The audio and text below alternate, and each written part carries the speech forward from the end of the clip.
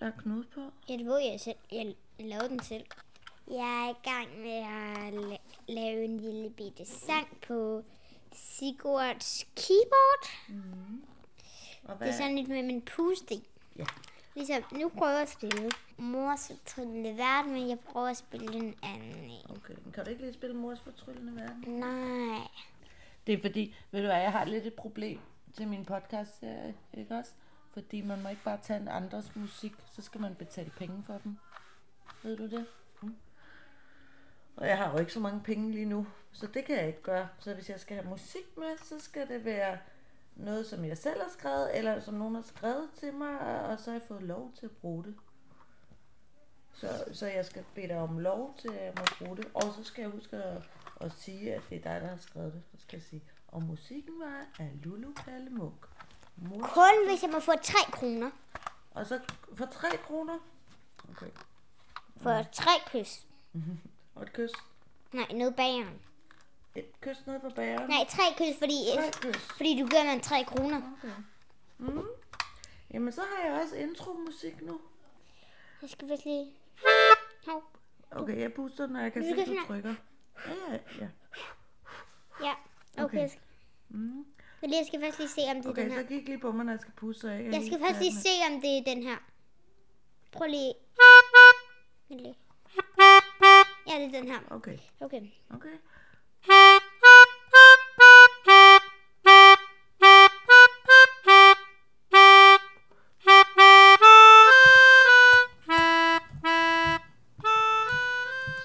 er det mandag morgen, uge 2, som selvstændig. Og den er hård.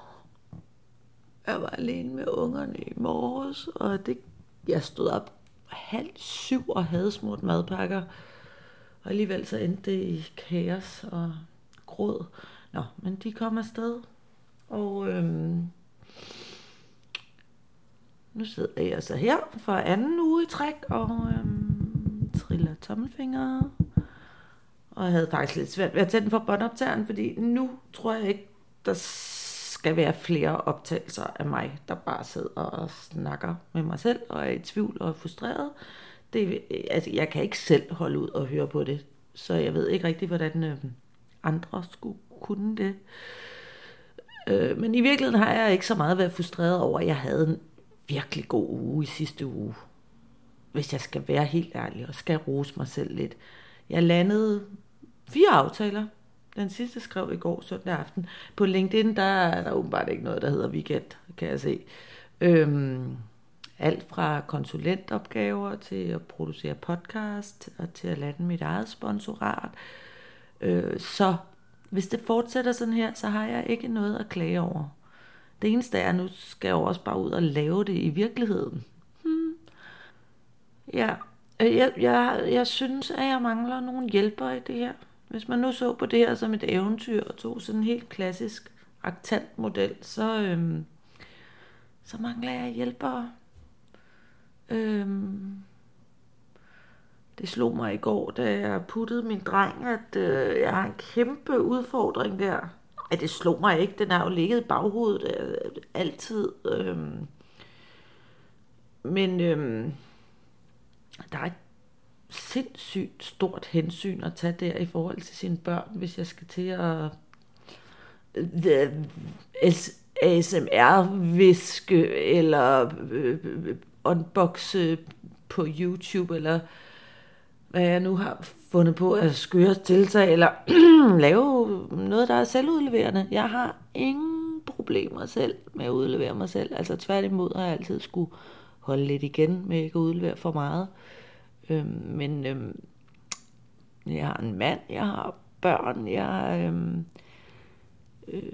og jeg føler, at det hindrer mig lidt. Det er måske også meget godt, at der er sådan en reality check. Men altså den der eksplosion, som Jens Arnsen talte om, den kommer ikke, når jeg holder mig selv tilbage. Og jeg tror, i den lille aktantmodel, der er jeg heller ikke min egen hjælper lige nu. Der er mere min egen modstander. Jeg har brug for nogle følgere. Jeg har brug for nogen, der tror på mig. Jeg har brug for nogle fans. Altså, jeg har brug for nogen, der går med mig. Og nu sidder jeg bare og roder rundt, og nu er klokken blevet 9:15, og jeg har ikke gjort andet end at skrive endnu en to-do-liste med ting, jeg skal due.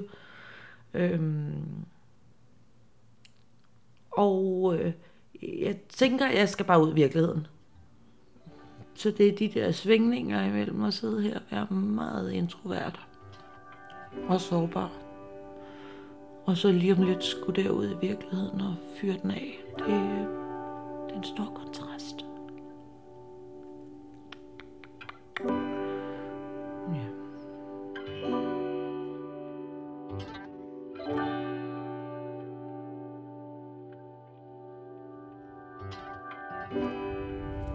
Nu er jeg ude at cykle, og det tror jeg simpelthen selv ikke, at min nye indkøbte ven Hette kan klare det her. Det er slud og sne og virkelig koldt. Og jeg er på vej rundt på nogle villaveje ude i Hellerup, hvor jeg skal lave et interview med en tidligere medarbejder. Og hvis der var nogen, der sagde til mig, at jeg trængte til at komme ud i virkeligheden, og hvis jeg sagde det til mig selv, så er jeg måske meget uenig. Jeg synes, jeg har gjort det her. Jeg synes, jeg har udstået min værnepligt. Jeg kunne godt lide at sidde bag et skrivebord. Er det så skamfuldt at erkende? Jeg nød det. Så kan man lige finde ud af, om jeg er faret vild. Jeg tror, min telefon er holdt op med at virke, fordi min lomme er gennemblødt. Sådan. Nu er der i hvert fald udslag på det. Det er godt at interviewe en radiomand, der lige har mindet mig om, at der var blevet trykket på en knap nede i tasken, så den slet ikke optog. Tænk, hvis jeg var kommet hjem, og den ikke havde optaget noget. Så har du ikke fået så meget ud af det. Kan du ikke lige sige, hvor vi er henne? Vi sidder i Maves Lyst. Hvad laver vi der? Der bor jeg til fremleje. Jeg er lige kommet tilbage fra Norge, hvor jeg har været i 9 måneder. Så jeg søger lidt jobs og et sted at bo og så videre. Det er dejligt med babyen i baggrunden. Så er der ligesom en grund til, at jeg er kommet hele vejen herud, i stedet for at vi sad i et studie, ikke? Jo, jeg har lige bladret mig med, at jeg har fået min tidligere redaktør til at cykle igennem sne og regn. Det synes jeg også var noget af en bedrift. Jeg synes, det var noget af en bedrift. Ja. Jeg kan også fortælle, at jeg flere gange undervejs tænkte, hvad fanden har jeg i gang? Det gider jeg ikke. Nå, men Andreas, skal jeg fortælle, hvorfor jeg gerne vil snakke med dig? Det må du gerne. Ja. Du har ikke været ansat hos mig, du var praktikant i en anden afdeling. Ja. Men jeg lånte dig på et tidspunkt til en opgave, Ja. som du løste aldeles fremragende. Jeg synes stadigvæk, det reportageklip, du lavede der, var årets reportageøjeblik. Det er sådan et, jeg synes, der skulle undervises i på Journalisthøjskolen. Altså det med... Hvilket af dem? Jeg sendte dig nogle stykker. Ja, det der blev et viralt hit, der blev set langt over 1 million gange. Det der var jeg vendt med 180 grader filmet. Og jeg synes, du var mega talentfuld. Og også utrolig let at arbejde med, let at instruere, let at... Ja, det kørte bare. Og sidenhen har jeg jo fulgt lidt med og hørt nogle af de ting, du har lavet. Jeg synes, du er rigtig dygtig. Så derfor, så derfor blev jeg også lidt trist, da vi snakkede sammen sidste år, fordi der var du et sted, hvor det ikke rigtig kørte. Ja. Du havde faktisk droppet det hele. Altså det virkede som om, du havde masser af gode idéer, du kunne godt få folk i tale. Vi fik bare ikke landet. Du kunne ikke rigtig få lukket nogle aftaler. Nej. Og det lærer man jo heller ikke rigtig hos DR, eller det oplevede jeg i hvert fald ikke at lære, at lukke aftaler. Det er heller ikke det, man lærer mest af på Journalisthøjskolen, vel? Nej, det synes jeg heller ikke. Vi havde et fag, der hed journalistisk entrepreneurship. Det var virkelig fedt, det kunne jeg virkelig godt lide. Ja. Hvor vi også skulle udvikle en idé til et nyt medie. Og det ville jeg gerne have haft helt vildt meget mere af. Måske et helt år mere. Især i forhold til podcast. Det havde været virkelig fedt at have nogle ben at stå på og sådan sige, jeg tør godt at stille mig op og sige, vi er det her værd. For det er også dem, man rammer ind i som ny. Det er sådan, hvordan ved jeg, at det her værd? Og jeg tror da også, når man får mange afslag, så på et eller andet tidspunkt, så kommer man til at tage det til sig. Og jeg var på dagpenge i et år, og det var egentlig, jeg oplevede det som en systematisk afvisningsmaskine. Hvor jeg bare til sidst var sådan, så tog jeg til Norge, og så tog jeg det job, der var. Der er jo rigtig mange journalister, som kommer til at miste deres job. Altså. Ja, vi er flere og flere, der kommer herud i prekariatet, ikke? Ja, og skal finde vores vej, ikke? Og så enten så kan vi blive kommunikatører, eller også så kan vi prøve på at lave noget nyt, som også er journalistik. Men det, jeg tænker er forskellen, hvis jeg nu skal sammenligne mellem dem, det faktisk er lykkedes for, og dig, det er, at dem, det faktisk er lykkedes for, de har bare gjort det. Ja. Ikke? Jo. Altså, ja, du kom egentlig ikke i gang. Nej. Du kunne bare lave en podcast om at bo i kollektiv, eller Lego-klodser, der ligger dernede på gulvet. Eller, Ja, præcis. Eller, altså... Jeg tror ligesom, jeg har ligesom dig, at der er også nogle kvalitetskrav, eller sådan, jeg gider ikke bare sidde og snakke ind i en mikrofon. Men der tror jeg bare, det jeg så tænkte på, ud fra det er jo lidt, at det er også 2 helt forskellige indgangsvinkler, ikke? Fordi der er nogen, der laver en podcast, fordi der er et eller andet, de er fuldstændig besat af, rollespil, whatever, ikke? Men hvor din jo, fordi du er uddannet journalist, din indgangsvinkel er jo meget mere håndværket. Altså du er interesseret i genren, Ja. og så kan man i princippet komme alt ind i den. Og det bliver måske en hindring, faktisk. Men det tror jeg, indtil videre har det været det. Ja. Altså, jeg har været super fascineret af mediet, og jeg synes, det har været virkelig fedt. Nu skal jeg bare finde ud af, hvad jeg skal putte ind i det. Men nu er du jo tidligere redaktør. Ja, chef. Redaktør. Chef. Ej, jeg har også været redaktør. Ja. Og du har jo haft sådan, fordi du sagde det her med prekariatet, og sådan løst ansatte folk. Dem levede jeg højt på. Det levede du rigtig højt på. Ja. Hvordan var det at sidde på den anden side og være sådan lidt, jeg er afhængig af det her? Jamen på en eller anden måde havde jeg det meget godt med det, fordi jeg så det meget som sådan en talentfabrik. Altså, og fordi jeg var et sted, hvor der ikke skulle tjenes penge. Altså, jeg var et sted, hvor jeg synes, man arbejdede i en højere sagstjeneste, når man laver public service og betaler licensmidler. Så har jeg hele tiden tænkt, så er en del af opgaven også at opdyrke nyt talent. Og hvis man så det som sådan en incubator-ting for nyt talent, og ligesom så, at man proppede en masse lærdom i dem også, så kunne det måske godt retfærdiggøres, at man ikke betalte så meget. Man kunne godt lave en udsendelse, altså hvis det var 3 dage. Ja, du kan godt line et interview op, gå ud og lave det, lave en reportage, gå hjem og klippe det på 3 dage. Så i princippet kan du godt levere de der 28-30 på 3 dages arbejde. Og så er det jo Men noget du med, har vel en form for erfaring for at kunne det? Det er rigtigt, ikke? Ja. Fordi det siger jeg, ja, det ville jeg kunne. Og det ved man jo godt nogle gange, at det var folk ikke i stand til, ikke? Og så kan man så sige, så er det læringen og træningen og alt muligt, fordi det skøre er med DJ's freelance-priser eller stand-up. Altså, det skøre er, og den sad jeg tit med, at alle kostede det samme.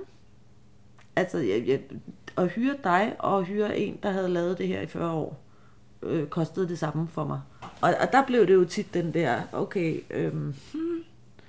det kan jeg godt, men skulle jeg så ikke tage ham derovre, som jeg ved er 100% leveringsdygtig? Sige, så må I leve med det. Det er jeres valg, om I siger ja eller nej til det. Men det tænker jeg også, så bliver kreativiteten jo også på bekostning af den her persons privatliv. Det er jo ret sørgeligt, eller sådan, vi bliver sådan en generation, der ikke rigtig får den betaling, vi er værd. Fordi den der uddannelse burde jo også blive betalt. Det er jo også freelancerens eget ansvar på en eller anden måde. Det er det jo. Ja. Altså en arbejdsgiver vil vel altid presse den så meget, som man kan. Dem, der siger, jeg skal lægge nogle penge, jeg skal bare have noget for mine penge, så nu skal det være færdigt, så ikke så meget pjat. Hvor jeg oplevede på det, så er det sådan lidt, så er det bare ikke. Altså sådan. Det var bare, brug noget mere tid. Ja.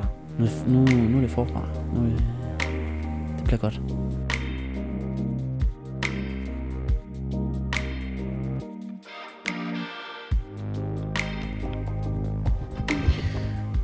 Men jeg har været ude og drikke min første kaffeaftale.